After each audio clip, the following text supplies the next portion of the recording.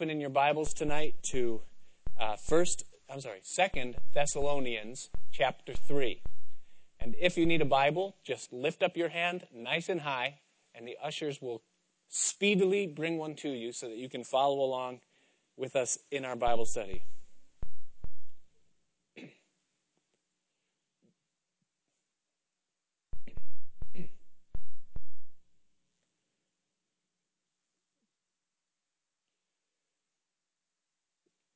It was Sir Isaac Newton that said, "For every action, there is an equal or greater reaction."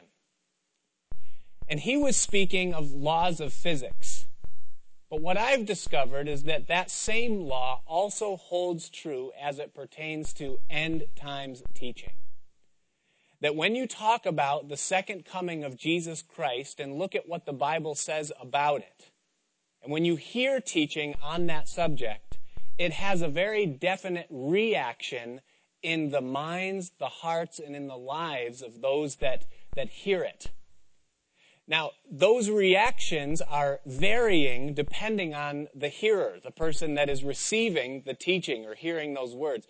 For some people, the teaching of end times theology stirs up the reaction of excitement.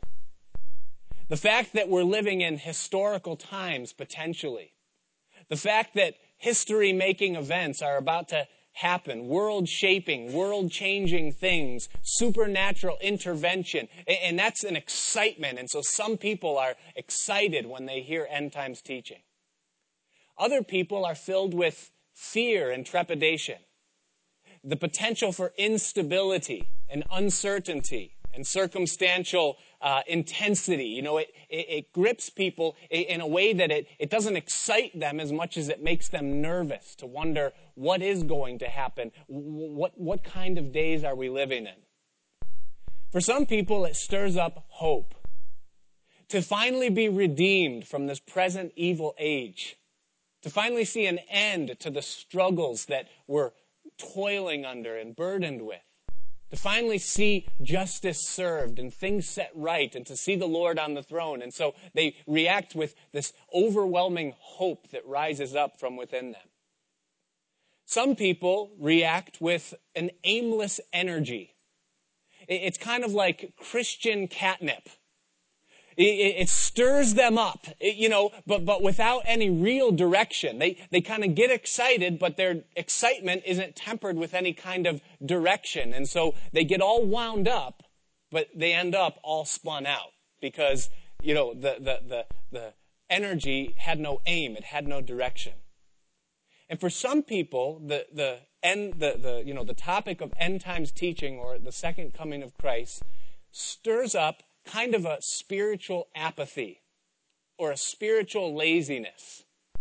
It's kind of like a twisted form of senioritis.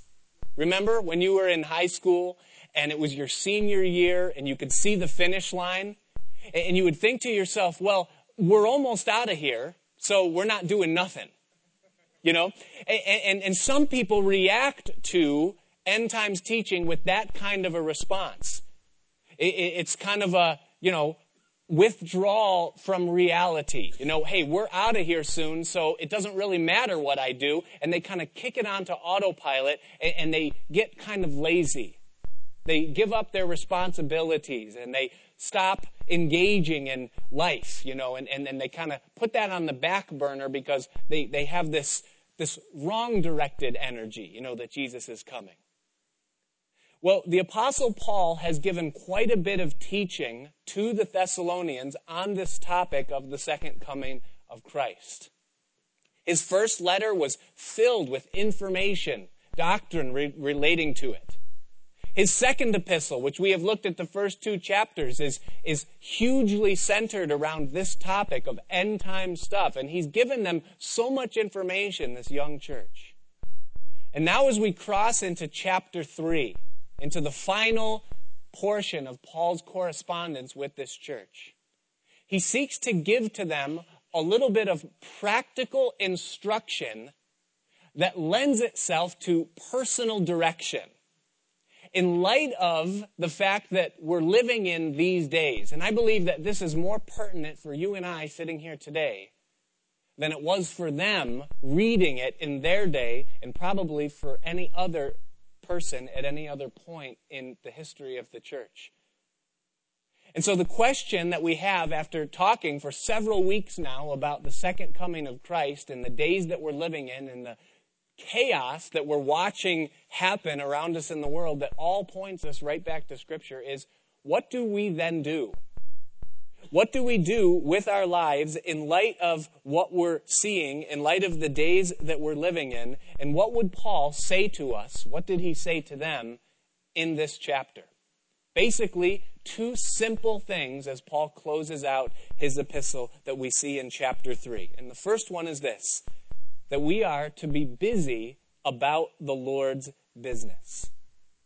The first thing as we realize the days that we're living in is that we're to be about the Lord's business. And he then segregates that theme into two individual topics.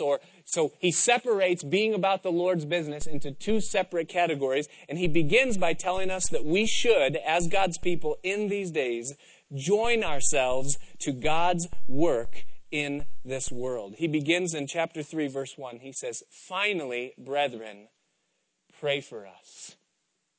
Finally, brethren, pray for us. Now, when a Christian, a child of God, hears the word prayer or pray, it immediately conjures up visions and concepts in the mind.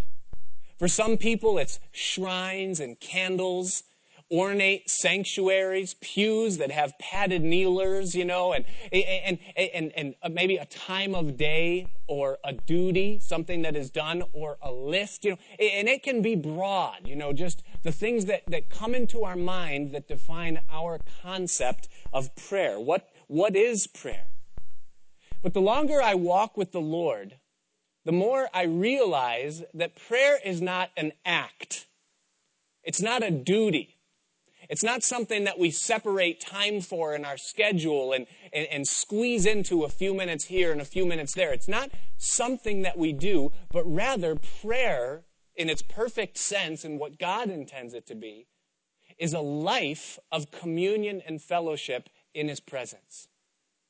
That it isn't something that starts and stops or that's separated into certain times or seasons, but it's a living, breathing relationship, a walk with our Father. That's what prayer is. That it's the ligament that attaches mortal, sinful man with an invisible and infinite God. And it's our life. It's where it comes. It's where our life comes from. It comes from God. Now, there's many that view prayer kind of like an ATM machine. The almighty tell him what you need machine. And just like with an ATM machine, you go to the ATM when you have a need. When you open up your wallet or your pocketbook and you realize that, hey, I'm getting low on cash and I need something, you go to the ATM and you get out more of what you need. And some people, that's what prayer is to them. It's taking my needs to God when they come. And so I list them, and at the proper time, I visit the almighty tell him what I need machine, and I, lay my requests and petitions before him, and then I get on my way. Other people view prayer more rightly the way a tree views the soil that it's rooted in. Not something that I visit periodically when I have a need, but rather something that I ceaselessly and constantly need to be drawing from all the time. For a tree, their life is dependent upon if they're rooted in that soil. If at any time they become uprooted or separated from it, they immediately begin to die, maybe even to the point where they cannot be replanted in that soil. Now, we know that that's not true for the Christian, but it is true concerning the concept of prayer. Now, here's why this is important. Because if your concept of prayer is that of an ATM machine, that I take my needs to God, follow me here. If you could prove beyond a shadow of a doubt, or even if you just convinced yourself that Jesus was going to return within the next 30 days, your need list would virtually disappear, wouldn't it? I mean, if I knew for a fact that Jesus was coming in 30 days, almost everything that I pray for would just, all my needs would be gone. Well, hey, I can miss the mortgage payment. It's not that big of a deal. I can, I don't have to worry about paying that bill or, being healed of this infirmity or seeing that circumstance changed, because it's all going to be changed in a very short time. And my reaction would be that I would pray a lot less because I don't need God. He's coming. But if my concept of prayer is as it should be, as a tree that's rooted in the soil, then what I would realize is that my relationship with God now on earth is just a precursor to the eternal experience I'm going to have relating to Him forever, and it will cause my prayer life to grow. And so the first thing that Paul says, now that he's applying, now that he's giving instruction to them in light of the times that they're in, he tells them, pray. And he says, pray for us. And so we're to pray. And then he tells us what his requests are in the second half of verse 1 and verse 2. He says, pray for us, and he lists two things. He says, first of all, that the word of the Lord may have free course and be glorified. That the word of the Lord may have free course and be glorified. Now, we know what the word of the Lord is. It's the message of the gospel that Paul preached. For you and I, it includes the full counsel of God's word. Paul wrote to Timothy, and he said that all scripture is given by inspiration of God and is profitable for doctrine, for reproof, for rebuke, and for instruction in righteousness, that the man of God or woman may be thoroughly equipped unto every good work. And so we know what the word of God is, and now he asks, and he says, pray for us that the word of the Lord would have free course and be glorified. The words free course, what it means is that it would propagate rapidly. That it would spread, pardon the expression, like a weed. That nothing would restrict it from reaching and producing, where it reaches, what it's intended to produce. And then he says also that it would be glorified. And the word glorified means that it would rise, when it reaches where it reaches, that it would rise to its glorious rank. That's what the word literally means.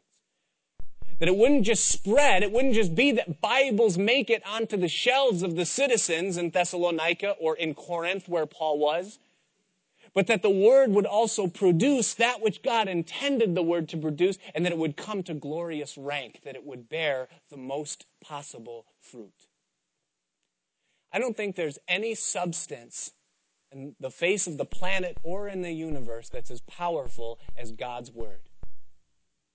The Bible tells us that in the beginning, God spoke out of the darkness, and physical matter appeared out of nothing. Now, we read that all the time. We hear that. We're familiar with that concept, and it almost bounces off of our ears. But think about the implications of the power of God's word. The prophet Isaiah spoke to the nation of Israel, and he said one of the most profound things. He said, as the rain cometh down and the snow from heaven, and returneth not thither, but watereth the earth, and maketh it bring forth and bud, that it may bring seed to the sower and bread to the eater. And then God says this, so shall my word be that goeth forth out of my mouth. It shall accomplish that which I please, and it shall prosper in the thing whereunto I sent it. And there is nothing that can restrain or restrict the power of God's word, whether it's spoken from his mouth directly or whether it's read in the Bible personally and intimately. Nothing is more powerful than the word of God. In the second chapter of Acts, when the Apostle Peter preached the sermon on the day of Pentecost, and the Holy Spirit was poured out upon the Word. The Apostle Peter read, or literally he didn't read it, he quoted a segment of Scripture from Joel, the Old Testament prophet Joel, that takes all of 2 minutes to read. It was a 2-minute sermon, just reading, speaking forth the word of the Lord. And the Bible tells us that that day, 3,000 people got saved. 3,000 people were brought from death to life by the life-changing power of the Word of God. In the following months, that number increased from 3,000 to 5,000 and then beyond. And what it is a picture of is what Paul is praying for, that the Word of the Lord would have free course and be glorified, that it would come to its glorious rank.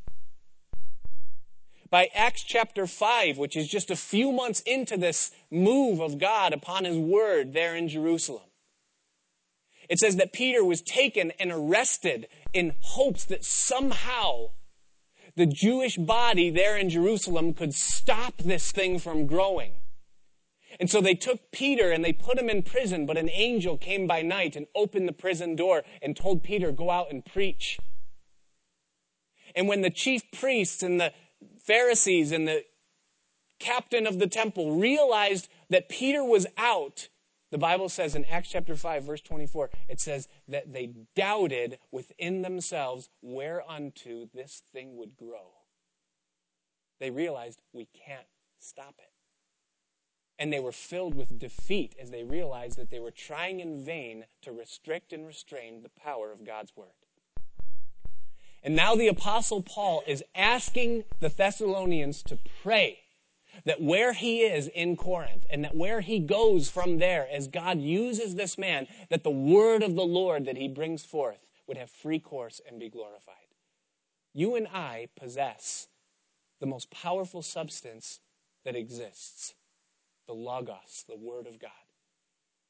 And not only do we have the power of God's Word, but we're also filled with the power of God's Holy Spirit. And when a person of God, filled with the Spirit of God, speaks forth the Word of God, there is a powerful reaction that takes place.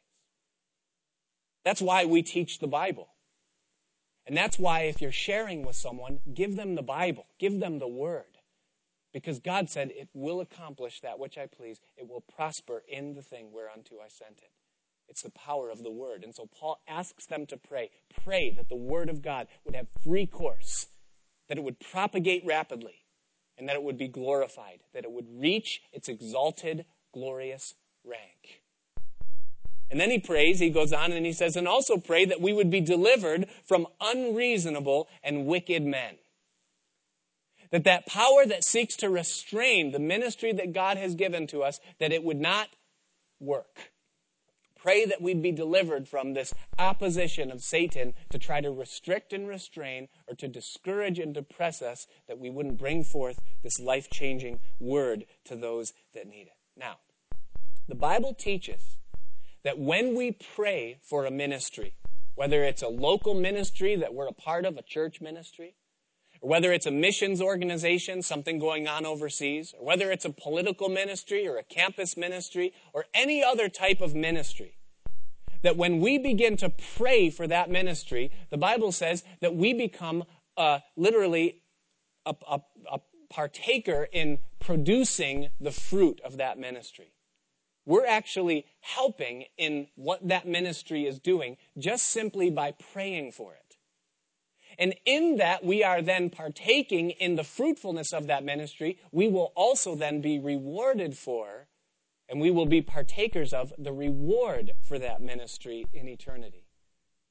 And that's important, to think, to realize that just simply by praying, by interceding, by spending time before the Lord, holding up a ministry or a city or an area or a country or a work, that in heaven we'll see people's faces, we'll look into their faces and they'll say, in some way I'm here because you were praying. In some way the orphanage that saved my life was built because you were praying. In some way, because of your prayer, someone on a campus had the boldness to share with me the life-changing gospel of Jesus Christ, and I'm here in heaven now because you prayed. And that's the kind of thing that in heaven will make our hands shudder when we realize that something that we viewed so lightly has so insignificant made such a difference in someone else's eternity. And so in light of the fact that he's coming soon, don't disengage, engage, pray, be a part of God's work in the world. Something else happens when you pray for ministries. It cultivates and develops the calling that God has for your own ministry. Every ministry that has borne fruit on the earth from the time of Pentecost until now has been birthed out of prayer. Every true vision for a ministry that has been fruitful and productive in God's kingdom came as a person or a group of people were just praying, waiting upon the Lord, and God begins to give vision. He begins to give ideas and motivation and give you a method in how to do things and how to bring it about. And in praying for other ministries, you begin to discover the thing that God has called you yourself to do. And so Paul encourages them. He says, pray for us, that the word would have free course and be glorified, that we would be delivered from unreasonable and wicked men. And so Paul encourages us, join yourself, in light of the days that we're living in, join yourself to God's work in the world. But also then he goes on and he encourages us to join ourselves to his work, not just in the world, but listen carefully, join yourself to the work of God in your life personally. Look with me at verse 3. He says, but the Lord is faithful, who shall establish you and keep you from evil. And we have confidence in the Lord touching you or concerning you, that you both do and will do the things which we command you. And the Lord direct your hearts into the love of God and into the patient waiting for Christ. Now, in John chapter 14, that famous passage that Jesus spoke forth just before he went to the cross, he had his disciples gathered in the upper room. It was the last Passover. And he said to them, and you've all heard this before, he said, let not your heart be troubled. If you believe in God, believe in me also. For in my Father's house are many mansions, and I am going to prepare a place for you. And if I go and prepare a place for you, then I will come again and receive you unto myself, that where I am, there you may be also. Jesus said that I am leaving, I am going, and I'm going to prepare a place for you. And, I'm so glad for that. I talk to so many people, and I myself have experienced this before. So many people that will come to me and say, I'm just waiting to find my place. I just haven't found it yet. I feel like I've got the special design, the special calling, this special destiny, but for some reason, purpose and time just haven't met right for me, and I'm just waiting for that perfect fit. Whether it's a job or a career path, or whether it's a spouse or a place to live, or a particular set of circumstances that someone's hoping that they'll achieve. Maybe they don't even know what it is. They just know that they haven't found the place where they fit yet. Can I tell you a secret? You never will. You never will. Because we weren't designed for this earth. And no matter how good your circumstances might be, even if you wrote them out yourself, on the other side of it, when you're in them, you'll realize that A, B, and C just isn't right. Something's not right. But when you get to heaven, when the Lord comes and he calls you home, and you go through the process of whatever it is, immigration, when you get stamped in at the heavenly Ellis Island, and I don't think Peter works there, but once you go through that and we move in and we're into eternity, every single one of us, you know what we're going to say? Perfect. Perfect. This is exactly what I was waiting for. This is it. All of my existence, there was always something in me that thought this isn't right. It'd be kind of like if you ever seen, those 1,000-piece puzzles? And it's like this beautiful landscape, and it's like waves rolling and clouds and trees and hills and rock ledges. And there's one puzzle piece that has like a front end loader. And you're like, I don't see how this, and that's us in this world. Here you have this world, and it's got this whole system that it works on, and all these rules, and this way, and all this stuff. And here we are, we're children of God, we're eternal beings. We've been called out of the lust of the flesh, and the lust of the eyes, and the pride of life. We've been given a hunger for something that this world could never satisfy, that it never gives, and we just don't belong here, we don't fit. The psalm that I read at the beginning of the service when I first got up here after the worship, David said, "How amiable are thy tabernacles." He says, the sparrow has found a house. The bird of the field, they belong here. You look at them and they just fit right in. But he says, oh, blessed are they that dwell in your house, O God. And how the soul of the Christian longs for the day when we'll be in his presence, and our heart cry will be in that day, perfect. This is perfect, Lord. Thank you. This is what you made me for. I am form-fitted for what I am and where I am right here in your presence, in your kingdom. Now, it is true that Jesus is preparing a place for you. That is gospel. You could take it to the bank. He is preparing the perfect place for you. However, at the same time that Jesus is preparing a place for you, he, by his Holy Spirit, is also preparing you for the place. And so there's two things that are going on at the same time. Jesus, the Son, is preparing a place for you, but God, the Holy Spirit, is working in you, preparing you for the place. From the moment you got saved, God began doing a work in your life. 24/7, 365, God began a work in your life. Removing the old man, crucifying the self-life, removing sinful things and carnal practices and habits and everything that was of the old flesh nature, he begins this grand demolition process. He begins removing all the loose and unstable soil that is useless in our lives, and he starts this process of just getting it out. And maybe you felt the pain of what it feels like to have a jackhammer at work in your heart, in your life, as he does that work of just removing. And then he begins to dig, and he starts going deeper and deeper, looking for solid ground, something somewhere that he can pour a foundation on. And then he begins to form out and pour the concrete in your soul, and the foundation of Christ and eternal life and the Word of God is poured in your soul, and you sense it. He's doing something. He's building it, and something's happening, but it's still underground. It's still unseen. There's something happening, but I don't know what it is. And you go through these long periods, these long seasons where you say, I don't feel God. I don't feel good. This process is painful. I'm in the dark. I don't see what he's doing. This doesn't make sense. Nothing's happening. Listen, he's working in your life. He's doing the work. He's digging. He's laying a foundation, something that's going to last, something that's going to be beautiful, ornamented, an expected end. He's laying conduit that he's going to pour his living water through, in and through your life. But as of yet, it's dry because he's laying it down. He's putting it together. He's laying lines of electricity, not, 10 wire, but lines wherein his Spirit, lines of faith, teaching us how to hear his voice, how to cultivate a walk in the Spirit, how to trust him and obey and go where he leads and do what he says and follow his will for our lives. And he's laying down those lines that for all of eternity we will use. People think that in heaven we're going to sit on a cloud and play a harp.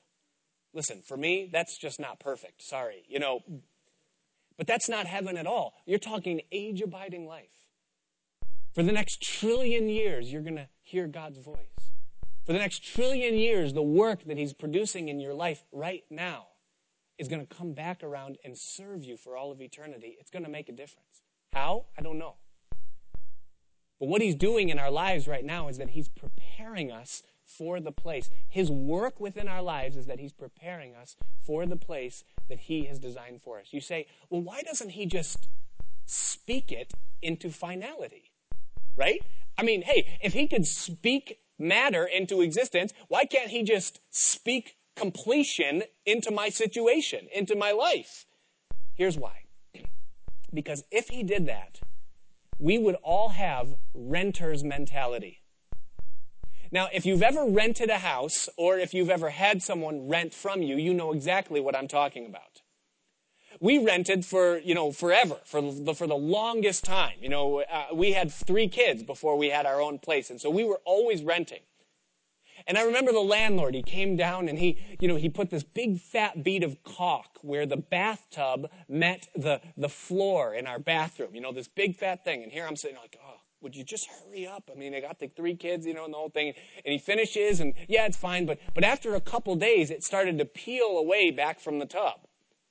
And so I just, saw the thing there, and I'm like, this ain't doing nothing. So I just grab one side of it, and I'm like, blah, blah, blah, blah, blah, blah, and I just rip the whole thing out. And I'm like, this is cool. You got this big rubber, thing, and I never told him about it, So, a couple of weeks or something goes by, and he's down there. He lived upstairs, and he comes down, and he's like, where's the, and I said, oh, it wasn't doing nothing. I just ripped it out.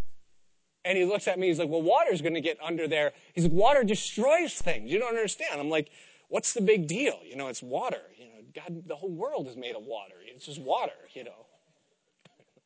I didn't say that. I was just thinking it. So he gets his thing and he starts caulking again. I'm like, man, this guy needs to, get a spiritual life, I was a renter. Renter's mentality, see. Then I bought a house. I had to renovate myself. So, I go into the bathroom, and I don't have time to describe to you what it looked like, but it would make you throw up, and I brought it down to the studs, and it was literally a scene out of The Money Pit.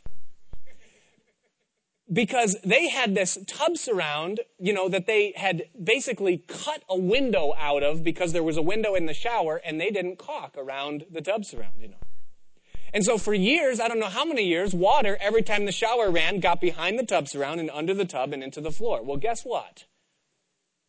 I fell into the garage from the bathroom through the floor because the floor was rotted because of the water, I didn't fall to the garage floor, but my leg went all the way through. And I'm like, oh, goodness, I learned something about water. You got to keep it out.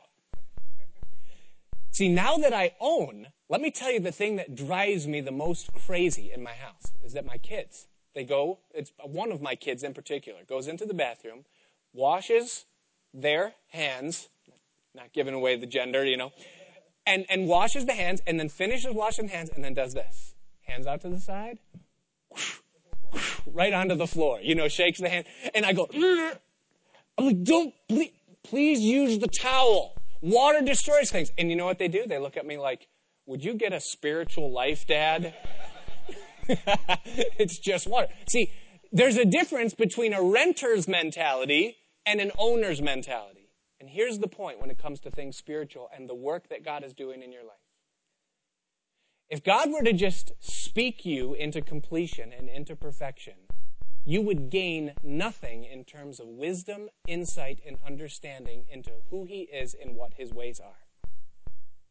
But the toil that we go through, the labor, the pain that we feel, the stress that we're under while we're feeling the jackhammering of His Spirit within our heart, works in us this weight of glory and this understanding of His ways that will go with us for all of eternity. It's priceless. And so He toils. He works in us. He digs out the old. He lays the foundation. Years can go by before any visible, ornamental, beautiful thing can happen, but it's worth it.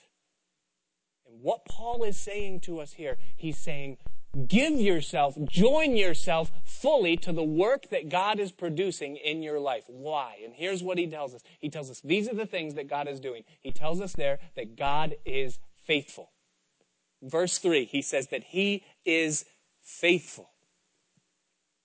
Now, what does that mean? It means that He is not going to quit His work within your life, even though He might be coming soon. Yes, Jesus is coming soon. Praise the Lord. I know He's coming soon. But just because He's coming soon doesn't mean He's going to stop doing the work that He's begun in your life. He's still going to do it. Philippians chapter 1, verse 6 says, He who began a good work in you will be faithful to complete it until the day of Jesus Christ. That is, that he is not going to stop wrestling with us, working in us, building us, doing that thing that he wants to do in us. He's not going to stop doing it until the day that he comes, and therefore we should not stop giving ourselves to that work that he's doing in our lives either. Spiritual apathy of just saying, well, he's coming soon, so I don't need to read the Bible. I don't need to pray. I don't need to serve. I don't need to prepare my way before him. I don't need to grow in the grace and the knowledge of my Lord and Savior. I don't need to do these things because he's coming soon. No. See, the Lord is faithful. He's going to finish his work, so don't you give up on what he's doing in your life either.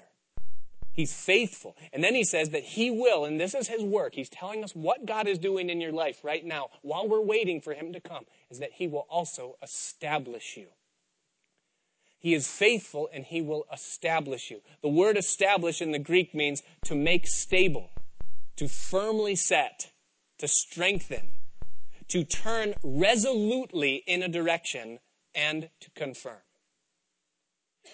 The one word establish is a single word definition of Jeremiah 29:11, which says, I know the thoughts that I think toward you, saith the Lord. Thoughts of peace and not of evil, to bring you to an expected end. He has a plan. He knows what he's doing in your life. He knows what he's trying to bring forth. He knows what the finished product is going to look like. And it's a good thing.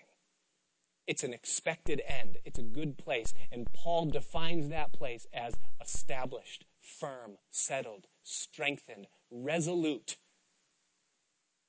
firm. That's what God's doing in your life. He's establishing you. And then the third thing he says, and that he will keep you from evil. He says there at the end of verse 3 that his work in your life is that he will also protect you and keep you from evil. And that's so comforting to me. I mean, we've lived in this country. I'm a lot younger than many of you, and some of you have seen darker times in our country than I have seen.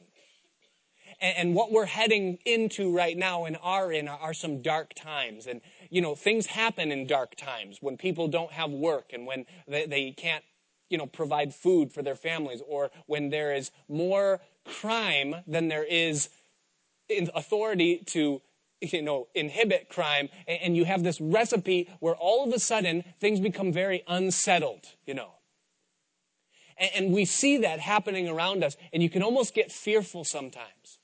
It's like, what should I do? How can I protect myself? Do I have to worry about someone breaking into my house, or hurting and harming in some way my family? How do I protect myself? In fact, just Sunday night, I was watching the Sunday night football game with my son Rocky.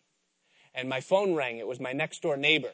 And, we both kind of live in the woods, and his driveway is about a quarter of a mile long, and it follows this narrow passage down through the woods, and then it curves around to his house.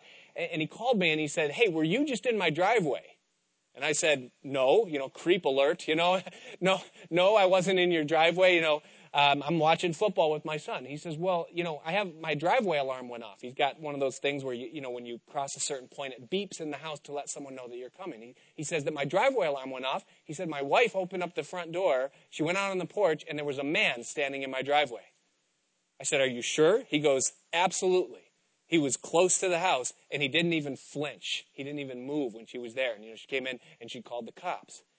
Now, in a neighborhood where the houses are right on top of each other or whatever, in this situation, that was weird. You cannot wander mistakenly to the point where he, saw. So here I am inside, and everything, all the man blood came out, And I go, well, I'll go outside right now, and I get off the phone, and I go and I grab my son's, Louisville Slugger, and I go outside, and so I come out in the pitch black of the night. Thankfully, the moon was pretty full, and so there was, that little glimmer. And I went up there and I stood next to my driveway and I just listened. And I'm like, who thinks they're going to come on my property? And then reality gripped me. And I thought, what if he has a gun? Here I am, commando with my Louisville Slugger. I'm not Jackie Chan. I wouldn't even know if I could hit someone with a bat, if the situation happened. And all of a sudden, like, all the hair on my body stood up, and I just felt the Lord subtly just speak to my heart and just go back in the house. You know? So I did. All the man blood went back, to wherever it goes. And I went back in the house, and it turned out, I don't know what happened, if whatever never came up again, and I didn't let it bother me. But you start thinking about these things. Well, should I have a gun? Well, should I have many guns? Should I have a assault rifle? You can start going off on these things. And you want to be in fellowship with the Lord. So you take these things to the Lord and you say, well, Lord, these are weird times. What do we do? And so I'm so thankful for the word of God that he speaks to my heart. Because he says, I will go before you and I will be your rear guard. I got your back. The Bible says, he that keepeth you will neither slumber nor sleep. See, the problem with any of us, you can have a weapons cache that, would make the army look bad, but at some point you have to go to sleep. But the Lord doesn't. He that keepeth you will neither slumber nor sleep. And here Paul is saying, the Lord is faithful. He's going to establish you, and he will protect you. It's part of his work, what he's going to do in your life. It is appointed to a man once to die, and after this the judgment. And everything that happens in your life and mine as children of God between now and the second coming of Christ is Father filtered. He knows the plans that he has for us. And so, Paul talks about the work that he has. Be busy about his business concerning his work in the world, the ministries that you're involved in, the things that you pray for, his motives and agendas, and be busy about the work that he's doing in your life. Don't quit. Don't become apathetic. That's number one. Number two, the second thing that Paul says to them, in light of the fact of the days that we're living in, he says this. He says, be busy also about your own business. Be busy about your own business.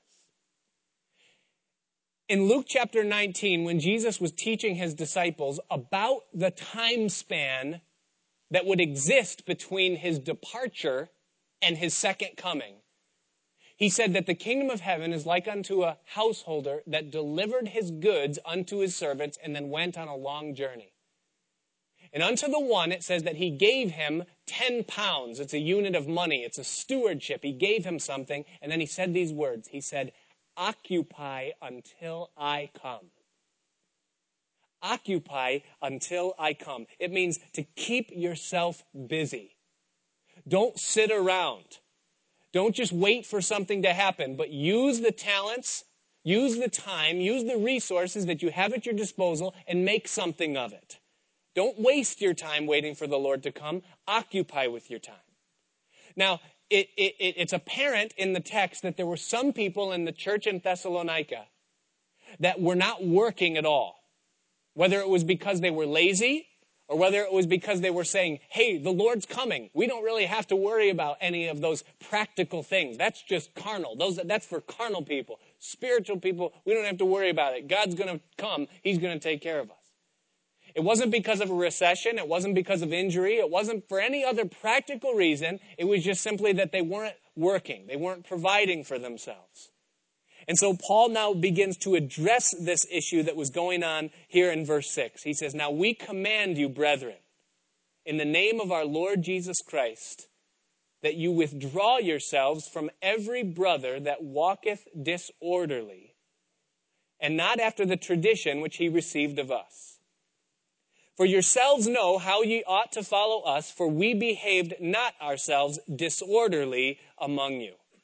Now, this word disorderly is the same word that Paul used back in 1 Thessalonians chapter 5, verse 14, when he said that warn them that are unruly.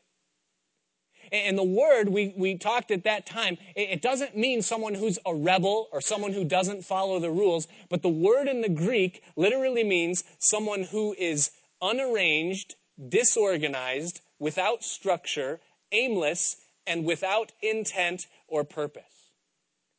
And it's speaking about the person who is just lazy. They've got no structure in their life at all. They haven't gone to bed at the same time ever in their life. They stay up all night, then they sleep all day. They've got no purpose, there's no intent, there's no goal, there's no drive, there's nothing there. They're just a lazy person, and oftentimes they'll shroud their laziness under the guise of spirituality in some way. And what Paul is saying is that's an ungodly lifestyle. That's an ungodly way to live. That our God is a God of order. Everything he does is with intent and with purpose. It's structured. There's a reason for it. And therefore, as those that are created in his image, our lives should be structured and have order. That there should be a purpose and an aim behind what we do as children of God. That that's Christ-like and that kind of thing. He goes on to define it further in verse 8. He says, neither did we eat any man's bread for naught, but wrought, worked with labor and travail night and day, that we might not be chargeable to any of you. Not because we have not power. He's saying we have the privilege as ministers to live off the gospel. We have the ability to refrain from physical labor because of what God has called us unto. It's not because we didn't have the power, but to make ourselves an example unto you, to follow us. For even when we were with you, this we commanded you, that if any would not work, neither should he eat. For we hear that there are some which walk among you disorderly. Now, he defines what the word means here by giving that description. He says that they're disorderly, working not at all, but are busybodies. There's no structure, there's no purpose, intent, or aim, or drive. They just exist. They're taking up space. And he says that they shouldn't even eat. He says, now them that are such we command and exhort by our Lord Jesus Christ, that with quietness they work and eat their own bread. And so he tells them that they should work. Now, we talked about this a few weeks ago, and at that time in 1 Thessalonians 5, at the end there, when we were going through those verses, I shared with you how our society, American society, has become a breeding ground for this type of person. Our country has just become an enabling society for someone who just doesn't want to work, that they just want to be a busybody, they want to take up space, they don't want to worry about eating their own bread, they get their bread from the government, or they get their bread from somewhere else, someone else, and we've just kind of become this enablement society for this type of thing. And Paul had written to them and he said, warn them. Warn people that have that mentality. And this was the warning. Is that you're wasting your life. Don't waste your life. You've been created, I've been created in the image of God. And the potential that we have as those that have been made in his image is absolutely limitless. The story is told of George Washington Carver, that famous historian, mid-1800s to the mid-1900s. It spent time in slavery. He was a black man, but he was a believer in the Lord Jesus, and he loved the Lord and worshiped in sincerity and truth. And at one point in his life, he prayed to God in a time where he was just worshiping, fellowshipping with the Lord, and he prayed to the Lord, and he said these words. As a scientist, intrigued by science, he said, Lord, show me, reveal to me the secrets of the universe. And then immediately, he says that a spirit of conviction came over him as he prayed those words, this overwhelming sense of unworthiness. Who am I to ask God to reveal to me the secrets of the universe? Puny, sinful man, who am I? And then he realized what he had done, and he laughed, and he said, Lord, I'm sorry.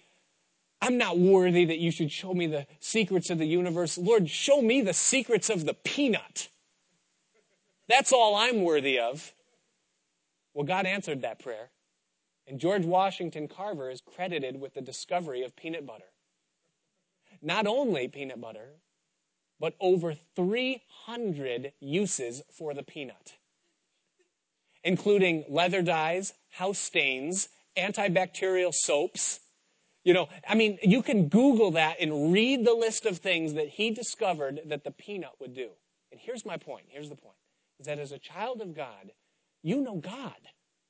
You have the living God in your corner. You have the living God living inside of you. And there's no reason that you don't come to your fullest potential in all that he can do in your life here on this earth. And it requires but one thing of you, is that you're diligent.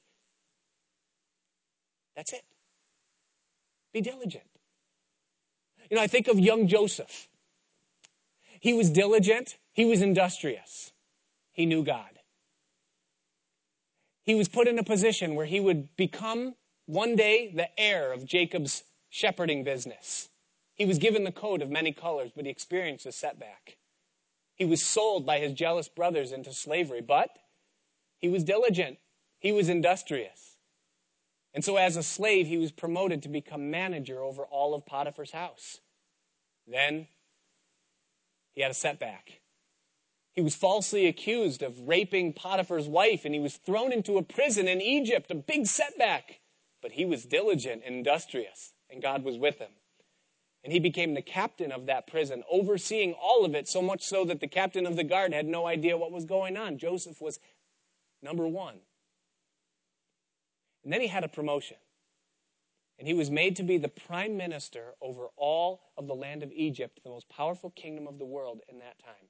And what he discovered, and what you and I recognize as we see his life, is that all of those supposed setbacks, that time when he was a slave, I'm a slave in this job, this guy's a slave driver, that was giving him a skill set that he would need when he reached his destiny. The time that he spent in the prison, I'm in prison in this job. I feel like this job is just such a prison. The time that he spent in prison, it wasn't a setback. It was actually training, giving him skill sets that he would need when he would be prime minister coming into the place of God's plan. At any time, Joseph, a man with the wisdom that he had, the Bible says that he taught Pharaoh's senators wisdom. He could have escaped and gone back to his father's house. He could have done that, but he didn't. Because he knew he was in God's will. It was part of God's plan. And ultimately, he became the savior of the known world in his day because God was with him. And he was diligent, and he did things industriously. We read of Jeroboam in 1 Kings chapter 11. It says that he was industrious. He didn't even know it, but King Solomon, the most powerful king in the world, was watching one day. And he saw the industrious nature of this man Jeroboam. Solomon took note and immediately made him governor over 1/6 of Israel. He went on to become the first king of the 10 divided tribes. Why? Because he was industrious and he didn't know who was watching him at a particular time, and it led him to a place of greatness. There isn't one time in the Bible that you see the call of God placed upon someone's life where it doesn't also mention what they were doing to occupy diligently. Whether it was Moses keeping the flock, whether it was Amos keeping the sheep and following after, whether it was Elisha who was driving, the plow with the yokes of oxen, 12 yokes of oxen, hard work. Whether it was Peter and John toiling with the nets, whether it was Matthew at the receipt of custom, no matter who it was at any time, we always know God likes diligence. Be diligent. And here's the good news. You can't fail. You cannot fail because he is in your corner. He's going to work it out. Now, if you're a mom, you are working. You have a full-time job, and it's huge what you're doing. If you're a man, work. Get organized.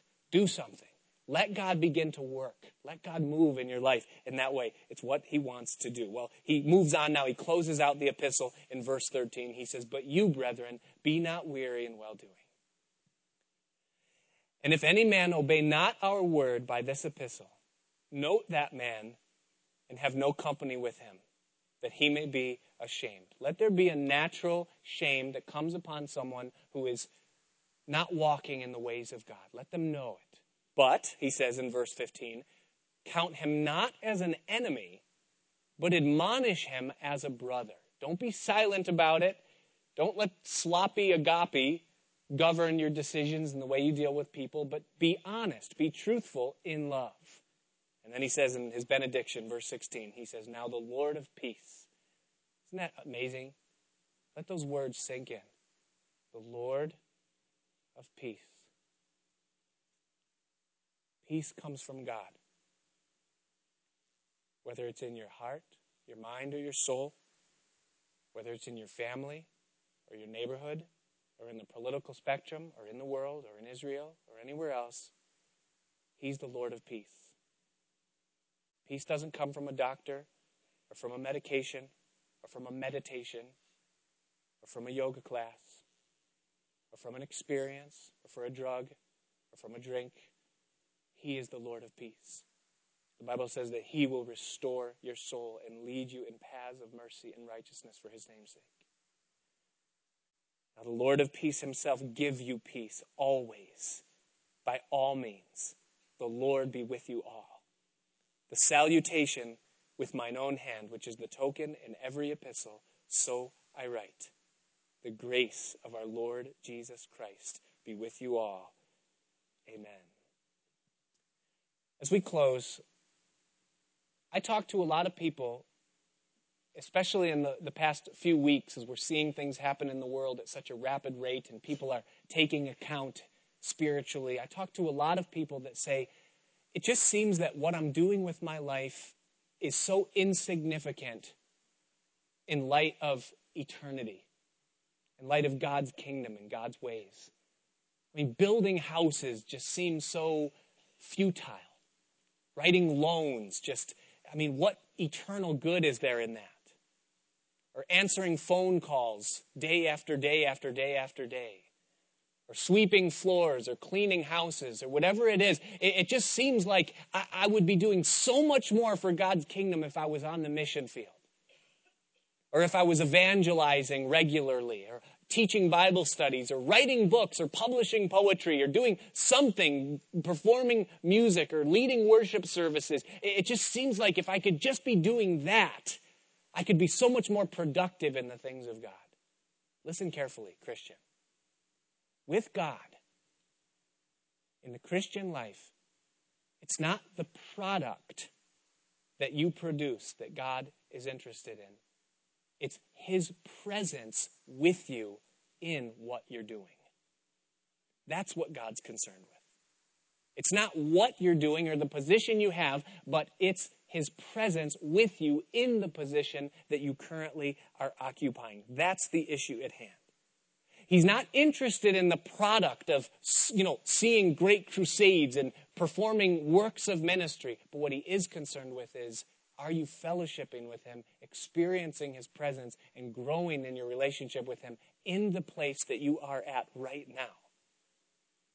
Because your satisfaction and mine, the level of our depth and the level of peace, if you would put it that way, is not found in the position that we have, but rather it's in his presence with us where we are.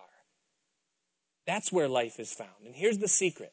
The secret is this, is that the Lord's presence in your life is where he has you right now.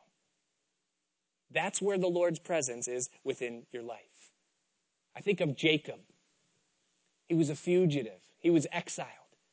He was running from his brother. He had scandalized the family. He was possessionless. He was homeless. He was laying out under the stars using a rock for his pillow, and I'm certain in his mind he was thinking to himself, I can't wait until this is over. And that night he had a dream, and he saw a ladder and angels of God ascending and descending upon the ladder. And when he woke up in the morning and he realized where he was and what he had seen, he said these profound and true words. He said, surely the Lord is in this place, and I knew it not. I believe that the source of discontentment in many Christian lives is not because they're out of the will of God, but rather it's because they fail to recognize the presence of God in the place that they're at, or fail to embrace the fact that it's God's will where you are. And so there's a discontentment that stirs within the soul. Listen, God is into washing dishes. He'll meet with you there at the shrine of your sink. God is in an endless pile. You think I'm joking, but he is. He's in those things. He'll meet with you there. He'll show you his presence. He's into sweeping a dirty floor for the 1,000th time. God will show you the secrets of the universe while you're sweeping a dirty floor. I can bear witness to that in my own life. He's with you. And what he's concerned about is not getting you to a place that is yet future. It's walking with you in the place that you're at now. That's what he wants. And the question is, are you experiencing it? Do you know the presence of God in the circumstances of your life right now? Because that's where life is. That's where peace is. That's where power is. That's where fruit comes from. He will lead you on. Nothing's forever. Read the Bible. But do you know him? And so Paul, in his closing exhortation to the Thessalonians, in light of the days that we're living in, he says, be busy about the Lord's business and be busy about your own business. Amen? Let's pray. Father, we thank you so much for the Word of God, for the timeless testimony of truth that you give to us. The fact that you lead us so faithfully and that you will complete the work that you began. And so each one of us sitting here tonight in days like this, looking at a world that's facing precarious situation, unstable circumstance. Many of us looking at our own lives and wondering, how are things going to look in 5 years should you tarry? 5 months. We pray tonight that the Lord of peace would fill us with peace. We ask that your Holy Spirit would empower us, that we might shine brightly all the way to the end. That though we see the finish line hazily appearing there in the distance, that it wouldn't cause an apathy to come over us, but that we'd be stirred and energized and that we'd finish this race well. And so I pray for each person here tonight, Father, that you would fill us with your Spirit, that you would empower us to be the sons and daughters of the living God, and that we might know your victory in our lives, and we pray with one voice, Lord, come quickly. Maranatha. In Jesus' name. Let's all stand together.